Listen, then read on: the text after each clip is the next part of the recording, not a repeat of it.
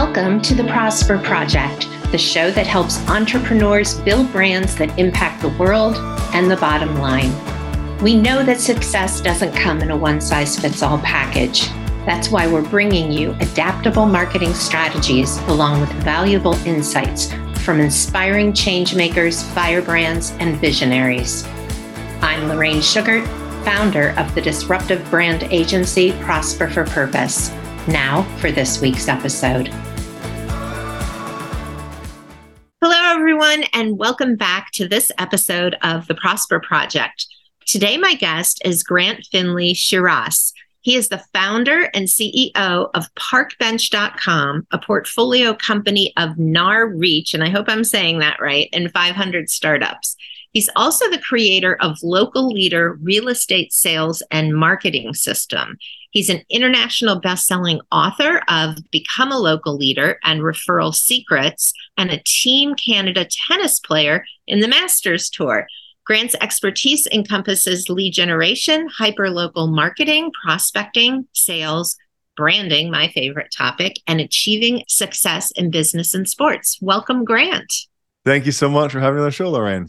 Yeah, thank you. Well, I hear a lot, and certainly my coach has said multiple times that you need to train for your business like an athlete trains for their sport.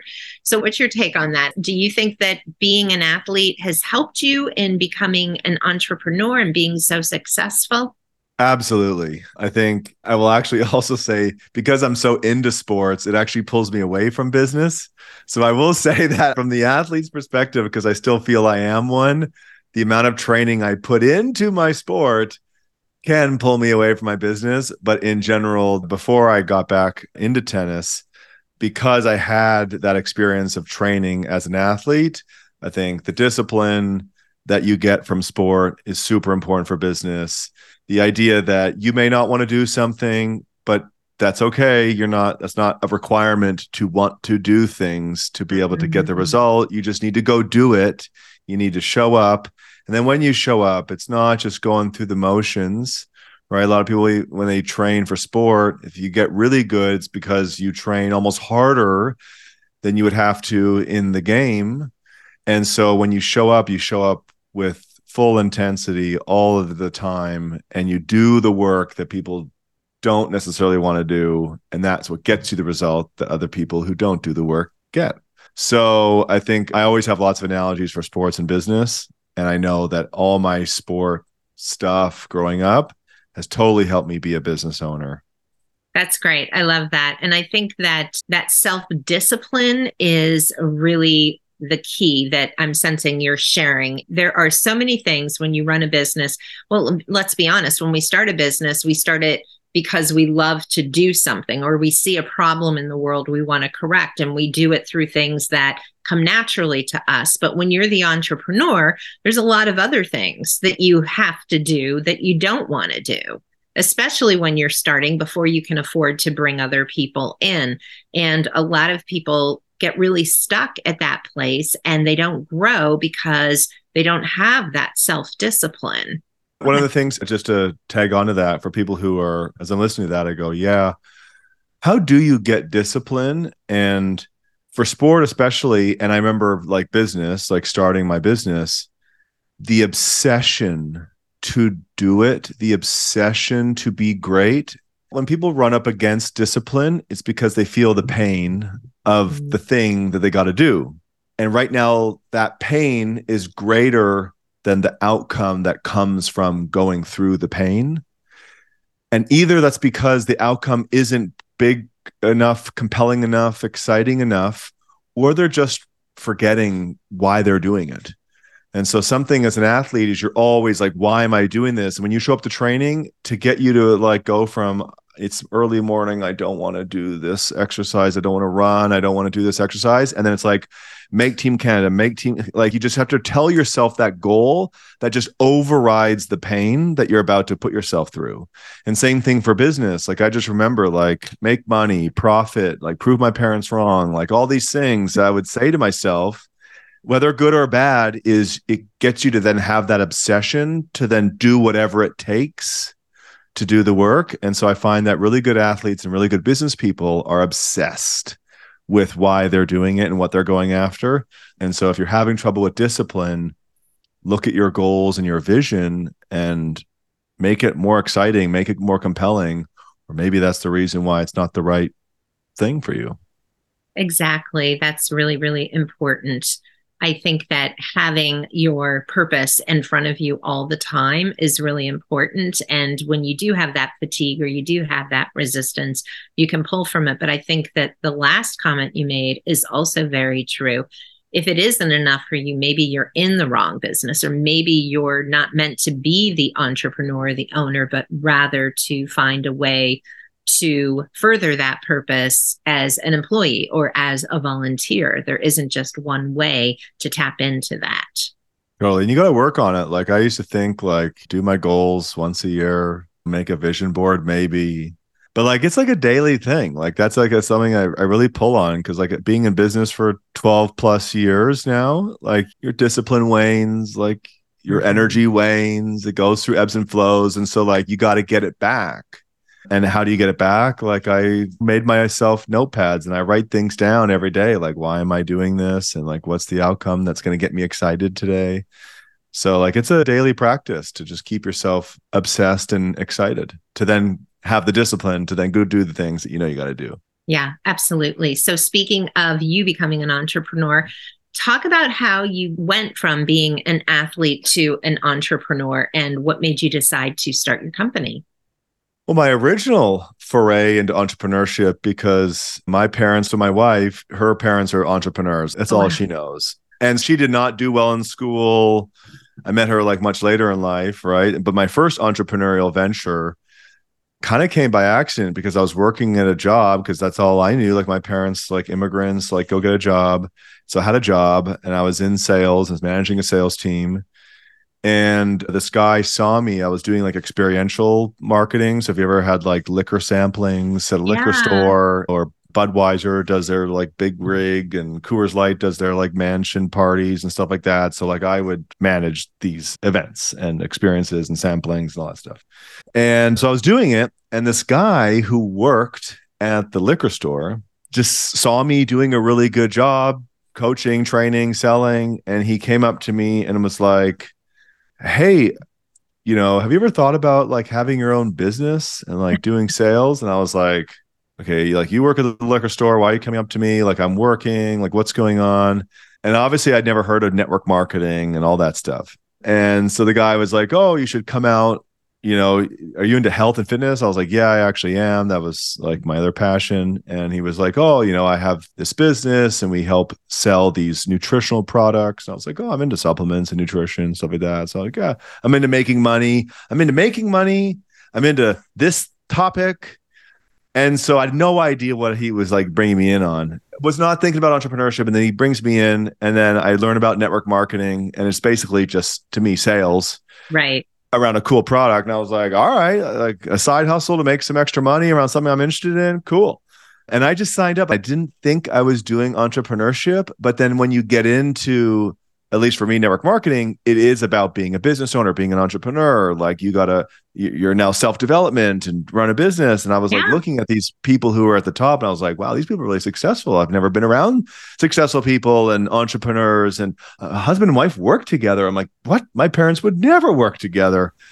And I thought that was so cool. And I was like, oh my God, this is so cool. And so that got me into entrepreneurship, like by accident.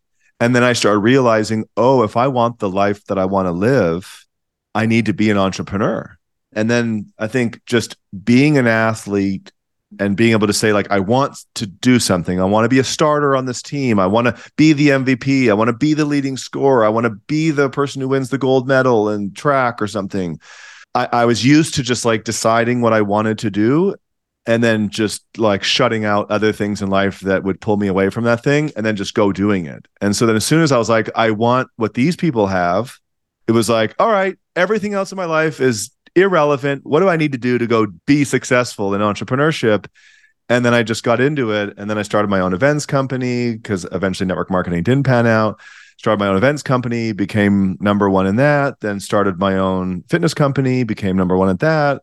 And then it just led into the next thing. So my wife, and then she was in real estate, and then I was just helping her do marketing for her real estate business while I was doing marketing for my fitness franchise. And then it turned into this system that other realtors wanted. And then she said, hey, we should stop our businesses and get into the business of helping realtors with their business. And I was like, really? Well, I've always wanted to work with you, work with my person. Yeah. And here's an opportunity. And so I just went with it. And I think so much of entrepreneurship is you just get started without thinking too much of it, thinking too big. I was not thinking about being a unicorn. I was not thinking about being a millionaire. Mm-hmm. I was just thinking about making money, doing something I liked, and then eventually doing it with someone I liked. And I think there is so much of that is important, like being naive and not making, like putting so much pressure. And like, I think it's actually bad that like social media and puts all this pressure now, like, cause it wasn't around, like social media wasn't around when I got started. And now it's like, well, look at all these successful entrepreneurs on social media. So now I got to be one, where at the beginning, like I was just thinking about just making some money, doing something without getting a job. Right. I think it's a couple of things that I want to just kind of touch on that you said. It's always a leap of faith. I mean, it was a big leap of faith for you and your wife to both kind of walk away from your individual businesses to start a joint business. But it's always a leap of faith because there's no roadmap for you to do what this is. There's roadmaps that other people have and they're helpful, but ultimately it's a huge risk because you're in charge. I think the other thing is that when you go out in the world, there's this idea of, well, it has to be perfect before I take it out there. And I always tell my clients that it's progress over perfection, that perfection is the killer of dreams because we get so stuck in, I'm not ready. And it, like you said, it's that focus. It's this is what I want to do. This is who I want to do it with. And we're going to figure out it as we go. And then I think for you being able to know that there's going to be a lot of days that you don't feel like doing it and being able to do the hard stuff anyway, or the things that you hate anyway, and just accepting and moving forward in that way. And then the last thing I want to comment on is, yes, my business is 10 years old. Social media was around, but it wasn't what it is now. And I think that when you start a company, and tell me how you advise your clients on this, looking at social media is good to assess the peers in the space to ensure that there's a market for what you're intending to sell and to get an idea of, okay, how do I position myself to stand out? And then kind of letting the rest of it go, because what people put on social media, shocker, is not always true. People on private planes and a lot of that, there are people for whom that is true, and we know who those people are. And then there's other people you go, really? I'm not so sure that's actually this person's life. And so I think bringing that healthy dose of skepticism is also really important, and not getting caught in that comparison trap. Yeah, I think it depends on the business you are. So like I work with real estate professionals, mortgage brokers, insurance agents, and then every kind of local business under the sun on my platform. And there's so much on social media about how to be a social media influencer. Mm-hmm. And that's the reason why people create this content. Shock and awe content, look at me content, whatever is flashy, trendy. People are now figuring out, like, what do I need to say? What do I need to do to get likes and comments and shares and fans and followers? And as a small business owner who's had many small businesses, and I still think I am still a small business owner, like, okay, like 8 figures, but to me, that's still a very small business compared to other businesses out there. I don't care about being an influencer on social media because it's not the formula for me to grow my business. And I talk to my real estate agents. I say, look, you don't need to be an influencer to build a real estate business. It doesn't mean you shouldn't use social media. Social media can still be used and should be used, but we have to remember why we're using it. And for most businesses out there that are relationship and referral based, Mm-hmm. then your formula is, how many people can I talk to? How can I give them value? How can I build a relationship? How can I stay in touch and follow up? and then give, and eventually ask.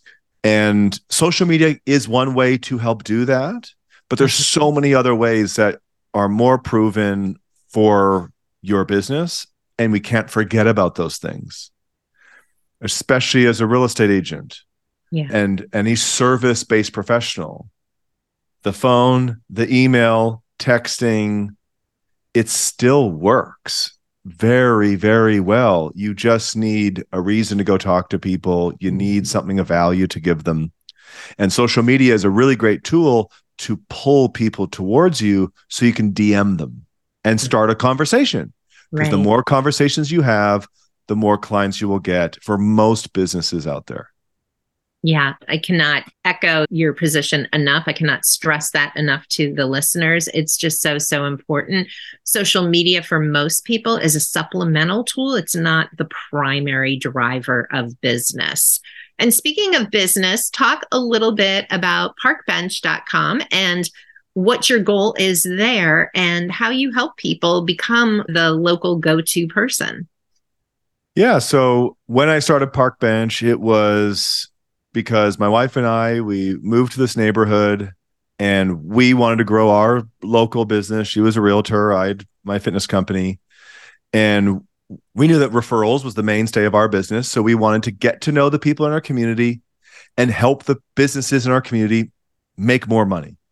Because I'm a big believer that if I can help the business owners make more money without charging them anything, that they'll naturally, some percentage of them will want to reciprocate and help me out too. And if you can give the people in a community stuff that they value, which is usually local news, local events, happy hours, daily specials, right, on their phone versus having to walk around, look at all the signs and sandwich boards and stuff, then they'll be like, thank you. Who are you? What do you do? And so we built this community platform. At first, it was for my neighborhood to just help the local businesses in our community promote their products, their services, their events, their deals, their sales, their specials, like just everything that they've got going on that sometimes they pay to get out into their community through flyering or through Yelp or Yellow Pages or Groupon or Facebook ads or Google ads or whatever.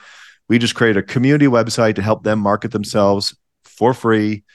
And then we built this really cool AI technology that automatically curated local content. Wow. Because like my wife and I didn't have, and this is like way back before AI was a thing. And it's like, we didn't have time to write all the content about a neighborhood. We got a job, we got lives, and the content was out there on the internet. Like people were publishing lots of stuff about news and events and stuff on lots of websites. And so I've luckily found a developer who figured out how to find local content on the internet, grab it, organize it, categorize it, and then showcase it on a platform and update it every single day so that if something is being posted on the internet about a neighborhood, it's now in one place. And so we launched this neighborhood. It helped the homeowners get to know what was going on in the neighborhood, almost like the local newspaper. Yeah. Help the business owners promote themselves for free. And then we, who spent the money and the time to give this to the community, ended up getting a lot of business. And then a realtor found out that we were doing this, and she said, "Ooh, I want to do what you're doing in this neighborhood that I do real estate in." And my wife was like, "Oh, we'll teach you how to do this if you pay us." And she came home with checks of agents who were paying her to help her do this. Entrepreneurial her came home with checks. I was like, "What? What are we doing?" I'm like, we don't have a business." And she's like, "Well, I told them we would." And so 10 years later, Parkbench is now in 4 countries. We're in neighborhoods in every state, every province within Canada, United States, not everywhere, but in 20,000 plus neighborhoods. And we help local businesses promote themselves for free. We help homeowners know what's going on in their community for free. You get a newsletter to your phone every week. And we work with typically one real estate agent or one mortgage broker or insurance agent who wants to build their brand in their community as someone who gives back, not just asks for business. Right. And they become the sponsor for their neighborhood. And so they pay an annual fee so that we can afford to launch the technology and provide the service to the community. That's a really interesting business model. So a real estate agent would say, "Hey, I want to own this." And basically they pay you, you do the work because it's your technology, but they're sponsoring it. So they come out as, the person who's giving back, which they are, but it's also kind of starts that spirit of reciprocity that you kind of referenced, because you're doing all this for me. Who is this real estate agent? And they're going to be the one that's top of mind when I decide I want to buy or sell, because I'm getting an update, a newsletter from them every single week.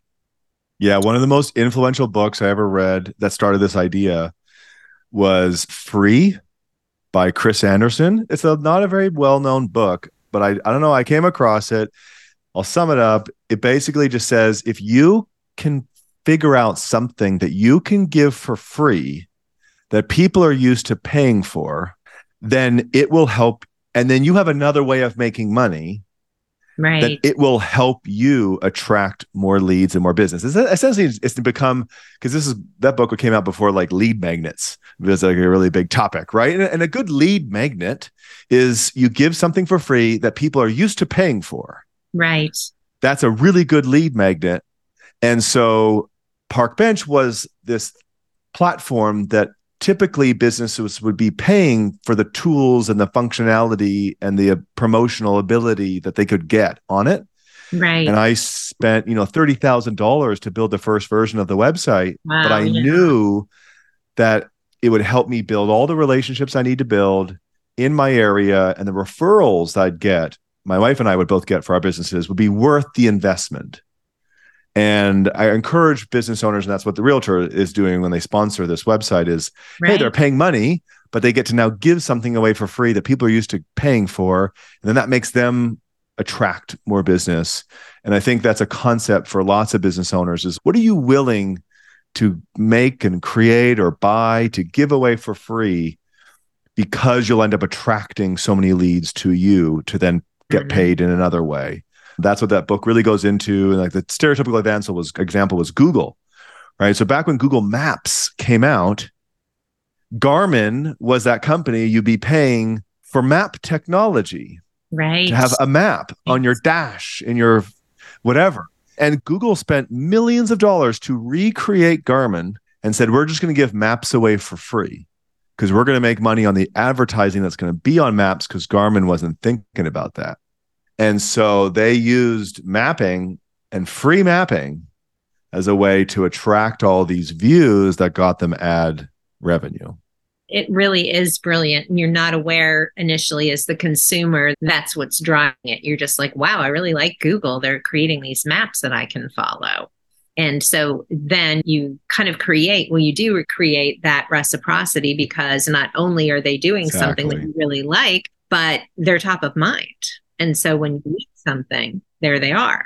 I'm a big fan of reciprocity. Like, major book I read was, have you seen The Influence by Dr. Robert Cialdini? That one? No, I'm going to write that one down too. That one is like one of the most well-known business sales books of all time. Like, if you look at like most sold sales persuasion books of all time, is this Dr. Robert Cialdini, Influence.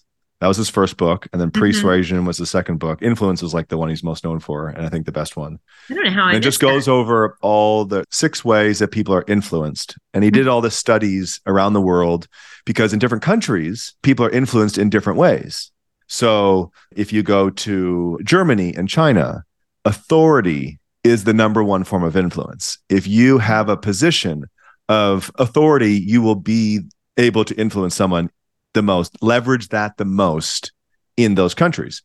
Right. In Mexico and Spain, it's all about liking, right? Mm-hmm. So if people like you and you're friends, yeah, we're going to do business. So people in apparently Spanish countries are more about, do I like you? Yeah. In North America, reciprocity is the number one form of influence. You scratch my back, I want to scratch your back. Yeah. And so that concept is, there's so many ways to use it.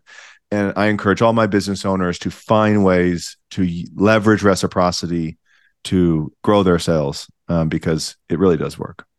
And it's just a really great thing to do, is to do things for other people. You feel good about it. Even if this isn't your next client, or they never become a client, you're going to be top of mind for them. And they may know someone that they say right away, oh, you're selling? Listen, I get this newsletter from this real estate agent every week. You should check them out. They do all this for free. So you just never know how that referral is going to work. So you help real estate agents become their local market go-to. But what advice would you have for people that aren't real estate experts, those lessons that transcend niche Mhm. and market for becoming the local experts?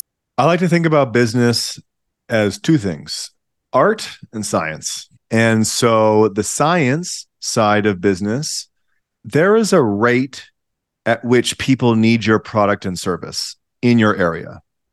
Another way of saying that is one in every X number of people buy your product and service every year. The goal of a business owner should figure that rate out, because then a cornerstone of business is, how big is your database? The Mm-hmm. bigger your database, the more deal flow you will see. And so for realtors, it's like one in every 20 people sell their house. So if I have a database of 20 people, well, I might only have one person in my database who's moving this year. And that may be not enough for me to make a living. So Right. if I want to do 10 transactions a year, I need at least 200 people in my database, because 10 people will be moving every year. And if my close rate is only 50%, then I need 400 people in my database to see 20 people who are moving to close 10. And in fitness, I did the same thing. There's a certain number of people in my area who would buy personal training. And so then based on, I would figure out that rate. An easy way to do that is you go out and you survey your community. Hey, have you ever bought this service before? When was the last time you bought the service? If you can't find it on the internet, the statistics, you can just quickly go out there and just figure out how often people are potentially buying your service just with a quick survey. That was going to be my next question. So thank you for anticipating that. Yeah. So there's lots of ways to get the data, but get the data, because then it's like, okay, how big does my database need to be to see the deal flow that I need to see to get the clients and the customers and the revenue that I need to have? There is a mathematical equation to every business. And usually it has to do with how big your database is. And then the reason why people don't follow up, right? So you always hear the fortunes in the follow-up. Yes. The reason why people don't follow up is because they don't know what to say, or they don't come off salesy, cheesy, and pushy. I don't think it's laziness, or everyone knows it's email, it's text, it's phone call, it's DM, and this. It's not knowing how do I follow up with someone. Right. It's, oh, what am I going to say? Because if I was to receive this phone call or email, I'd be like, oh, this is junk and spam. And so what am I going to do? And so the reason why you don't know what to say is because you don't know who's in your database. You don't know them. All you see is an email and a name. And so there's no way you can add value to that person, because no one's going to get mad when you call them or you email them, you text them, and you add value to their life or to their business. Right. No one's going to get mad at that. The problem is, how do you add value to someone if you don't know them? And so I'm a big believer in getting to know people, actually. And that's why I even teach realtors to do an interview and start a podcast, start a YouTube show, just like we're doing, because it's in an interview that you could be getting to know someone. And what do they do? What do they need? What do they like? What are their goals? What are their hobbies and interests? Who they are as a person? Because then, one, that's content, because their customers would want to know that. Their prospective customers want to know that. So if you're a local business owner, you can do a podcast where you're interviewing your potential customers and clients, featuring them to help them with their business or their life. But you're also getting to know them, and you can put that information in your CRM. And now you have all this ammunition for what to say when you want to follow up, because you actually know, oh, I'm going to connect you with this person. I'm going to connect you with this news article. I'm going to connect you with this event. I'm going to tell you about this promotion, because I feel like you would actually want this to meet this person or get this product or service, because I know you, because I got to know you. And so an interview is a really great way to get to know people, and surveys are a really great way to get to know people. And then you just run a little contest with a prize to get people to fill out a survey, so you can get rich information about people. And a lot of people, right? Business is really simple. I need a big database. I need lots of information about those people, so I can follow up and continue to build that relationship and continue to add value, because eventually they will use me and refer me. Yeah, I think that's really solid and easy to follow information. So everybody should be taking notes, writing this down, and doing that. It just makes so much sense. It's very, I don't want to say easy to follow, but it's enough formulaic that you can write this down, you can implement it in your business, and you're going to see the results. And as you were describing that, what really came up for me is that nonprofits have been doing this for years. So if they want people to donate, they start cultivating relationship. They used to go to events and they would see who sponsored like another nonprofit's event, or they would look at the annual report and see who the big donors were.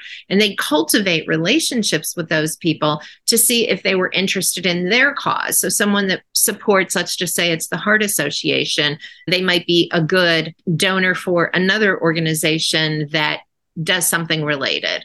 But they would get to know them and what are your interests? And if they weren't a good fit, it would be nice to know you. But if they were a good fit, they would kind of build a bridge to what they did. And I think having that interest and curiosity in other people and what motivates them to make the investments they make is a marketing methodology that really transcends markets. I think there's a lot of tactical stuff that I can get, that you can get into, like, oh, what, use these platforms, use this automation technology. And like, there's a place for knowing what platforms to go into, knowing how to automate things and using technology, and then talk about building your team and hiring and training culture. And like, there's a lot of that stuff. At the base of business is you're solving a problem, and the ability for you to communicate to your prospect that you can solve their problem, whether for free right now to build a relationship or in a paid way later, in order to get your messaging. And I think everyone's forgetting the messaging part, because now ChatGPT can help you write things, but it doesn't know your customer as well as you should. And the messaging is so important for your initial outreach, for your follow-up, for your sales pitch, for your customer service, all this stuff. And you can't get good at messaging until you know your customer. That's why I'm also a big fan of business owners being the customer. Like, I was a customer of the events before I started my own event company. I was a customer of fitness until I then ran my own fitness company. I was a customer of my neighborhood website and using it to build my business before I then helped other people do it. And so easy for me to do sales and marketing and customer service because I know my customer, because I was the customer. And if you don't get that luxury because you're in a business that you weren't, that's okay. Study your customer. Get to know your customer. There's so many ways of doing that. And when you really know that, everything else gets easier. Yeah, I think that's such great advice. So I have a question for you. The newsletters that you help people set up in their communities, are they always real estate agents, or do other businesses ever sponsor them? Yeah, we've had lots of other industries sponsor their neighborhood. Real estate's just been like our focus because it was just right there. But then other people hear, hey, if I sponsor my community and become a local leader and go execute the park bench system and get people in my community to use the website, it's a way for me to talk to more people, give value, build relationships, and create a reciprocity link. We've had mortgage brokers, insurance agents, we've had digital marketers, we've had fitness professionals. So it's really not, while we focus on real estate, because as a company, sometimes you kind of just got to focus and it just makes things better. My goal as a company over the next 5-10 years is to service way more industries, because I know if you're relationship and referral based, then my program can help you build your business. It's not just for real estate agents. And we've had other examples of people doing it that weren't residential real estate agents. It's just for scaling purposes. It was just easier just to pick one niche and focus on it. Yeah, absolutely. And it was one that, your wife knew well. And I think that's really interesting. Yeah, we battled at the beginning. I was like, why are we picking real estate? I was like, I'm in fitness. This work for fitness. Yeah. She's like, yeah, well, real estate agents are giving us money right now. And I said, well, that's a hard argument. Yeah. So, follow the money. You got to follow the money, right? Or, Yeah. That's great. I love it. So, well, let me first also touch on your book. So, you are an international best-selling author, and you have two books, Become a Local Leader and Referral Secrets. And where can people check out those books and purchase them? Yeah, just head on over to Amazon. I priced it as cheap as Amazon would let me. So it's not about making money. It's really about if you're a local relationship and referral based professional. Mm-hmm. I actually think it's so funny. Residential real estate agents are like super progressive in the ways they do marketing because they have to be, because it's the most competitive industry in all of North America. There are more, that trade association, there's more realtors. Wow. In that trade, it's the biggest trade in the world. And because of that, you got to stand out and differentiate. You got to figure out how to like get business. And so they're super like progressive in the way they do marketing and advertising to try to figure out how to get business. And so there's so many good ideas in there. One, for real estate agents, obviously, but then also for any local relationship and referral based service professionals of any kind. And that was the whole point of the book was there's two ways to build a business. You can buy business, buying advertising, buying marketing, buying leads, and doing that. And I'm not against that. But if you talk to most business owners into the dream outcome they want in their business, it's 100% relationship and referral. That's the direction they want to go in. It's more fun. You're not treated like a commodity like you are when you do advertising. You're treated like a respected professional. It's more profitable. It's more fun. And I think there's so much money to be made by vendors in the advertising space that you don't hear about ways to build your business on relationships and referrals in your community. And so I wanted to create a book. Like I looked at the gap of books for realtors and like no one was writing on this topic. And my company is built on it and my agents' businesses are built on it. And so I wanted to pool that knowledge together and put it into books. They're both written post-pandemic because the world definitely changed. And so those books were in both after that, and one focused on being a local leader and building a local business. And the second one was like just very focused on like referrals, because that's something that most businesses want more of. Yeah, absolutely. And I think that especially after the pandemic and lockdown, when everybody was really heavy into online marketing, people are just looking for that human connection again. They want to connect. They want to get to know people.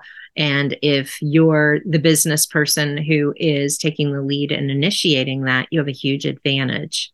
I researched you and this podcast was around like social impact, right? And I think every business can think about how to apply that to their business, because here's the reality of most businesses out there. When a consumer sees your business and they see your competitor's business, their brain goes, you're all the same. They just think you're all the same. Like we as business owners were like, no, we're very different. But the consumer, they don't get it. And it's very hard to convince a person of anything. And it's very hard to convince a consumer, no, I'm different than my competition. Here's why I'm different. If you just talk about what you do for your business. So again, a real estate agent, right? No, I'm going to market your house better. No, I'm going to help you buy a home better. It's like, really? Come on. Like you're all the freaking same. And to a large extent, they kind of are all the same. And so then how do you stand out? How do you differentiate? And by being a local leader is a chance for you to demonstrate corporate social responsibility, which if you have gone to any business school or read any business books like Harvard and all these great business schools have done lots of research to talk about, if you put a brand, a product, a service in front of a consumer and they're the exact same. Yes. One business gives back and the other one does not. Which one does the consumer go with? The one who gives back. The one who demonstrates corporate social responsibility in whatever way they want to do that.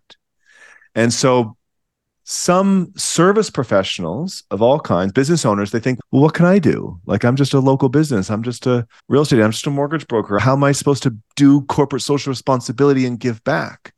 Well, that's the job to figure out, because when you figure out something that you're doing to help your community, to help your people that you do business with or want to do business with, and then communicate what you are doing, that has nothing to do with what you actually do to make money. Yes.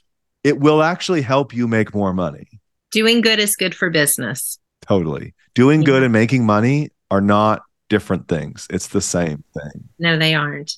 And the more good you do, and yeah, we should touch on the fact that you give away so much good information that people can take and apply to their business. So how can people find that information? Can you tell people where to learn more about all these great aspects of marketing your business that we've been talking about?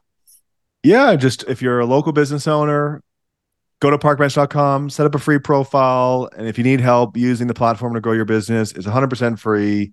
And you can email support@parkbench.com. We'll help you use the platform and make more money. Won't cost you anything. Number two, if you want to follow me and any stuff, because I put out educational stuff for business owners, my handle's @GrantFSOfficial.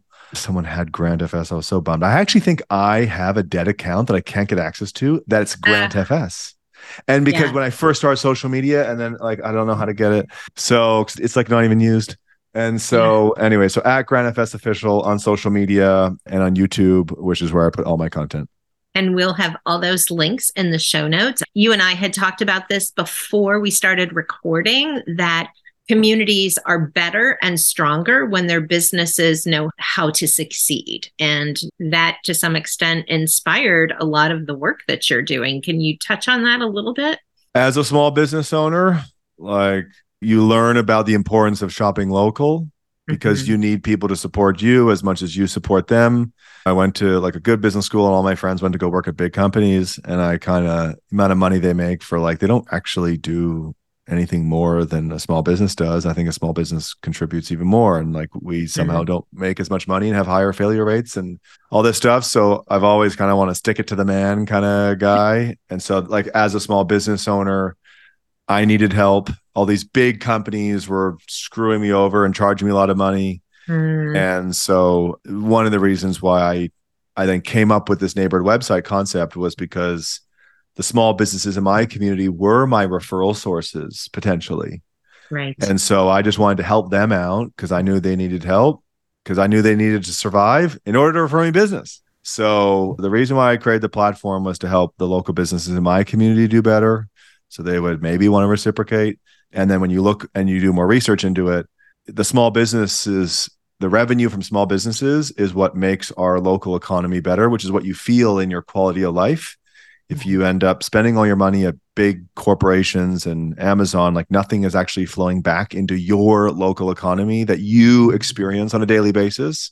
And so it's super important that small business owners do well.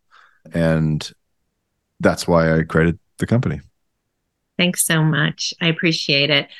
Grant Findlay-Shirras, I have one final question for you that I did not prep you for, but this is the Prosper Project. So I like to end by asking my guests, what does it mean for you to prosper? It means I have more time and more money to give to the things that matter to me.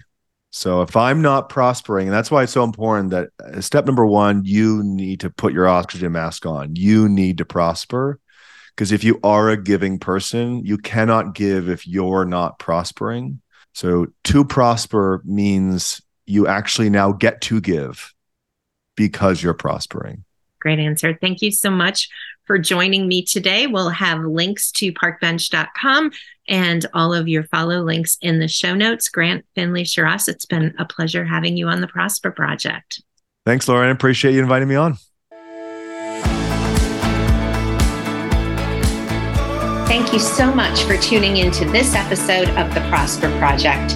If you want to grow a peerless, profitable brand, please hit the subscribe button so you never miss an episode.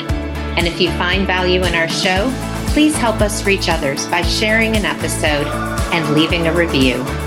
In appreciation, please visit prosperforpurpose.com for more free resources to help you grow your business.